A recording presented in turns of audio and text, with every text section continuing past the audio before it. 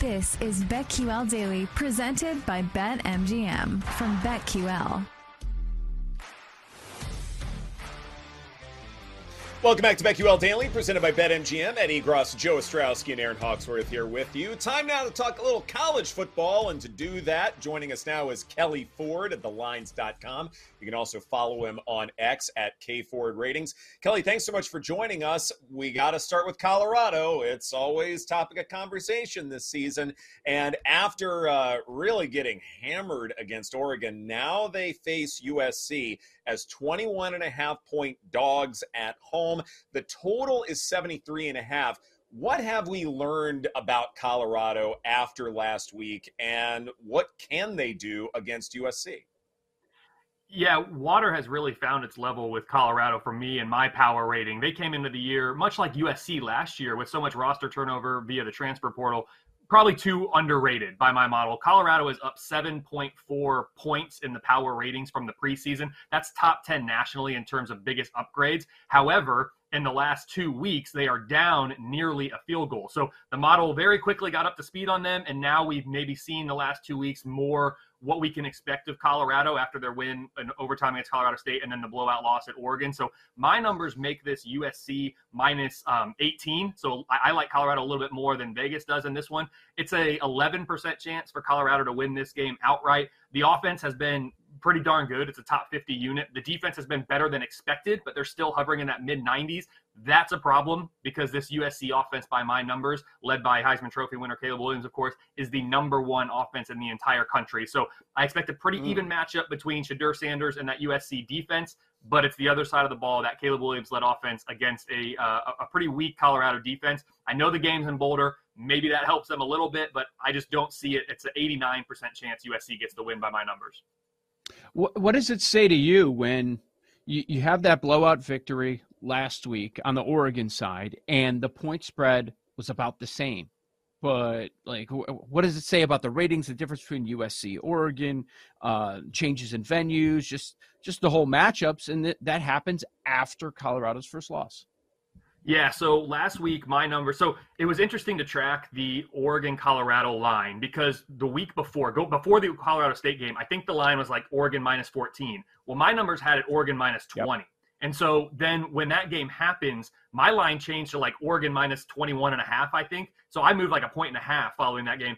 Vegas moved it a whole touchdown, right? And so I wasn't reacting as much, and I get why Vegas did it because of the public perception of Colorado, and they're trying to balance even money. I'm trying to get a minimal or a minimized absolute error. So my line for USC Colorado didn't change that much from last week, even with the blowout loss.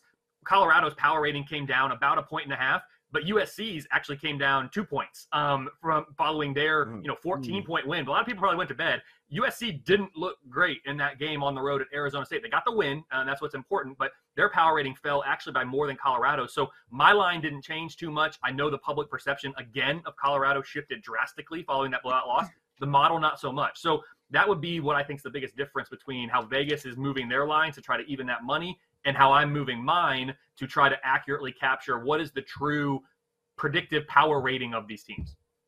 I'm curious your thoughts, talking about some other Pac-12 teams. The Huskies have looked really good. And also Wazoo, Washington State with Cam Ward, they're 4-0 ATS. They had an upset last week. I mean, they could do some things as well. I mean, this is so tough in the Pac-12. How do you rate those two teams? Yeah, Aaron, the Pac-12 is awesome. And I said it all summer. This was the conference race I was most looking forward to. And that was even before the news about the demise of the Pac-12 in 2024. So now I'm enjoying it all the more with that as the context. But yes, you mentioned those two teams from Washington.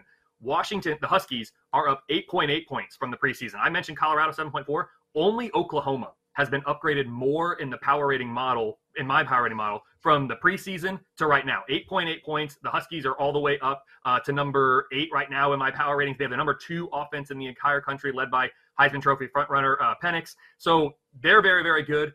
Washington State, in their own right, they're up 6.9 points. That's 10th best in the entire country. So the Pac-12, they've been awesome. Wow. Oregon's also up there in that top 10 too. So I knew they were going to be good. I knew it was going to be a fun race. I even underestimated how good and how much fun this race would be. So yes, both of those teams certainly in the mix. I right now have Washington as the number 2 favorite to make it to Las Vegas in the Pac-12 championship game, behind Oregon, a 57% chance for the Huskies. But it really is a 3-team race for me: Oregon, Washington, USC. Washington State's hanging around. They have a 7% chance to make it. That is currently 6th best in the conference. And, we talk about a game like Utah and Oregon State. That's a game of significance when it comes to who's jockeying for position and maybe who can creep up the standings, things like that. Right now, the Beavs are 3.5-point favorites against Utah, total 44.5. How do you see this game playing out? My numbers like Oregon State to win it, but not quite as much as Vegas. So similar to the USC Colorado game we talked about, I have Oregon State minus 1.5. So it's a 45% chance that Utah gets this win on the road. These teams have been interesting because what I thought was going to be the strength of the teams coming into the year, the Utah offense and the Oregon State defense, what the numbers are showing now is that's actually been flipped. And so from a Utah standpoint, it makes sense because Cam Rising hasn't played at quarterback. And so coming into the year, I thought this is a top 15 offense and a top 25 defense. Cam Rising hasn't played. It's understandable that the offense hasn't played up to a top 15 level. The defense, though, has been very impressive. I right now have this Utah defense top 5 nationally, again, coming into the year number 22. So I've been very impressed on the defensive side of the ball. They're going to need that this week against an Oregon State offense led by DJU that I have as top 15 now. When coming into the year, I thought maybe it'd be the defense that was the better of the two. Now it's been the offense that's played better. So Oregon State coming off their first loss. Utah still undefeated. Yes, this is a huge game for both teams. Utah, this is a big game for them, but I would hope that they're not rushing Cam Rising back if he's not 100% ready, and I don't think they will. They have their off week next week before they get Cal, and then they really get into the meat of the conference schedule there, a trip to USC, a home game against Oregon. They have to go to Washington later in the year. So I hope they don't rush back Cam Rising, but if he's ready, they can use him. They'll need him because my numbers do like Oregon State in this one by about 1.5 points. Kelley, so coming off all the big games from this past Saturday, wondering if it impacts with your numbers. I'm guessing nothing the following week because, old school bettors, and there are still some people that do stuff like this, like, oh, after such an emotional win, there's that letdown factor. Or, next week is whatever game. Like if you're talking about Michigan, Ohio State, they're looking ahead. This is a sandwich spot. This is the game that they're not worried about. It was, last week, and then they got this next one, a rivalry game, big for the conference, whatever. When you hear stuff like that, what is your honest reaction? Do you think there's any validity to it, even though I know you don't put it in your numbers? Yeah, Joe, I do. I think scheduling dynamics are absolutely a valid consideration that any college football fan and especially college football bettors need to be considering. And yes, scheduling dynamics in terms of, the sandwich games, the trap games, the big look ahead, the letdown after a big win or a deflating loss. The model doesn't capture those. That's why you see probably more significant swings, as we talked about with Colorado a couple times here recently, in spreads from week to week, whereas my model probably won't react that much. It's going to react, but it's trained to not overreact to the most recent result, that recency bias that humans just innately have. I mean, I have it. I'm training the model to not have it, right? And so we can't help it. It's human nature. And that's why it is a thing, though, because we have humans playing these games and not just humans, 18 to 22-year-old college kids. Like, they are very emotional. They get very high. They get very low. Coaches have a very tough job of trying to keep that even keel. That's what the model does. The model keeps it even keel. It tries to filter out some of that noise, some of that emotion, and figure out, okay, what is the appropriate projected spread for these games, regardless of what the public is thinking and what the, quote, momentum and direction of these teams are, whether it's up or down week to week. Well, having said all that, what are some of your favorite side or totals for this week? Yeah, so it's interesting, Aaron. And as you guys know, I work in college athletics. I work at the Horizon League Conference office, so I am not able to actually give any betting advice. My numbers are out there, and they're on my website for those that enjoy doing those things, as the listeners and viewers of this show I know do, and you guys do. So I must refrain from answering that question due to NCAA rules. However, my numbers are out there. You can see my projected spread for every single game now and in future weeks on the team dashboard page of my website, K4Ratings.com. So take that information for what you will. I will say as well, people that have used my numbers have experienced financial gains. Of course, I have not, again, to make that clear. But the model's not the end-all be-all. No model is. Bill Connolly's SP+, Brian Fremeau's FEI, those are awesome metrics. no model is the end all be all. You need to consider things outside of the model. No model can capture everything. So it's a starting point. It's not the absolutely because the K Ford rating said this, it's going to happen. It is right more than it's wrong, though, I have to say. Well, let me piggyback off of Joe's question here when it comes to, big letdowns and emotional arcs and things like that. Let's take a team like Notre Dame, for instance. After a really tough loss with 10 defensive players on the field against Ohio State, losing that game at home, and now they travel to Duke. They are 5.5-point favorites with a total of 52.5. Is that a place where maybe Notre Dame experiences a bit of a letdown? Because, look, we've seen Duke be hungry. They upset Clemson. That was a big win for the Blue Devils. I wonder if Notre Dame is coming into this with a certain grit, or are they in, a potential emotional letdown mode? It's human nature. They got to be in a human letdown mode. You're hoping, though, that Marcus Freeman, Sam Hartman, and the leaders on that team have picked themselves up by this point, right? This game was last Saturday. Now it's Wednesday. We got to refocus because this is a real good Duke team. I swear, I didn't plan this. It's just how the conversation's gone. I'm talking about all these biggest teams or teams that have improved the most from the preseason. Duke's number 3 on that list. So we've touched on almost the whole top 10 now. Duke's up 8.4 points from the preseason. Only Oklahoma and Washington have improved their K Ford rating more. So Duke's a legit team. They're very good. They're top 10 in my most deserving rankings. They're top 25 in the power ratings. Notre Dame cannot take them lightly. Duke has a bye, or they have an off week after this game, so they're going to throw everything at this before they regroup for the second half of their schedule. Notre Dame, coming off the Ohio State game, certainly not going to be a look ahead, but they have another tough game next week. They're on the road at Duke this week. Then they go on the road to Louisville, a very similar team to Duke by my numbers. So Notre Dame can't afford to be letting Ohio State beat them twice. I don't think they will. My numbers like Notre Dame in this one by about 5.5 to 65% win expectancy for the Irish. So yes, human nature to be a letdown spot.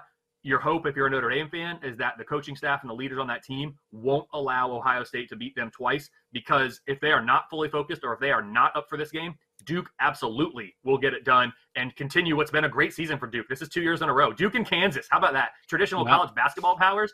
They've announced themselves here in 2022 and 2023 as they are not doormats in college football anymore. I'm not saying they're going to go win their conferences just yet, but if they keep playing like this over the course of the next couple of years, they could be in a position where now we're talking about them year in, year out as contenders within their conferences. And how about this spot for Ole Miss? You're talking all week. It's the big build-up game. You go to Bryant-Denny, and people are expecting you to pull off the upset because we haven't seen this many quarterback issues with Nick Saban's team in quite some time. They end up losing by a couple touchdowns. The game was pretty close, but they couldn't get anything going offensively. So you follow up the Bama game with an LSU game, and you're a 2.5-point home underdog. What do you think about this matchup? You want to talk about just like a brutal stretch. I mean, at Alabama, home to LSU. My numbers actually like Ole Miss in this game by 2.5 points, 58% win expectancy for the Rebels. Yeah, I mean, I have these two teams power rated right next to each other. Ole Miss is number 13, LSU is number 14. LSU has the best unit on the field. Their offense is number 4 by my numbers, but they have the worst unit on the field. Their defense is number 62. So to me, I do expect both offenses to kind of have their way and be the better units on the field. But I got real concerns about this LSU defense, which is not something you'd think maybe you'd say about a team that has the star power that they have. But I do have concerns, and I do think Ole Miss being at home, coming off of an emotional loss, it wasn't that close of a game. You never felt like Alabama was really in danger in that game. So Ole Miss, pick themselves up, get back to work, and they know they can't drop to 0-2 in SEC play, or their season goals are, probably out the window. I think it's too early to say that, though, because my model does like Ole Miss. They are currently favorites, projecting as favorites in every game down the stretch here, with the exception of the Week 11 trip to Georgia. My numbers like the Bulldogs by about a touchdown in that game. So Ole Miss is still in this thing. Yes, it hurts that you've lost the tiebreaker now to Alabama, but Alabama is not the Alabama that we've seen of years past. It's possible they could drop a game or two in conference play. And so, Ole Miss, they still have it in front of them from a resume standpoint. I mentioned the power ratings, these teams right next to each other. Same thing in the resumes. Ole Miss, number 15, most deserving. LSU, number 16. So this is going to be a big win for one of these teams. And the loser of this game will be licking their wounds because the margin of error in the SEC, especially in the SEC West, is just so razor thin. Love it. Who are you looking at for Heisman? We have less than a minute left. Yeah, so most of my work's in the team level space during the season, not really the Heisman. Of course, I mentioned Michael Penix Jr. He's absolutely killing it for a great Washington team. I know he's among the favorites now. Caleb Williams, he is the reigning Heisman Trophy winner. He has to be in that conversation. The bar is elevated, though, for Heisman Trophy winners that are returning. As we've seen, only Archie Griffin's ever done that. Jordan Travis, I think he's fallen a little bit in some of the odds there. Not sure why, because you're the quarterback of an undefeated team that I have number 2 in the most deserving rankings, and you're going to be favored every game the rest of the way. So I think Jordan Travis is one to keep an eye on.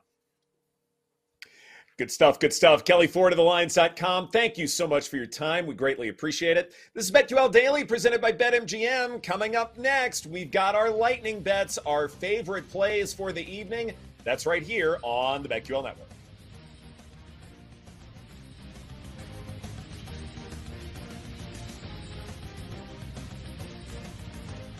We'll be right back with BetQL Daily, presented by BetMGM on the BetQL Network.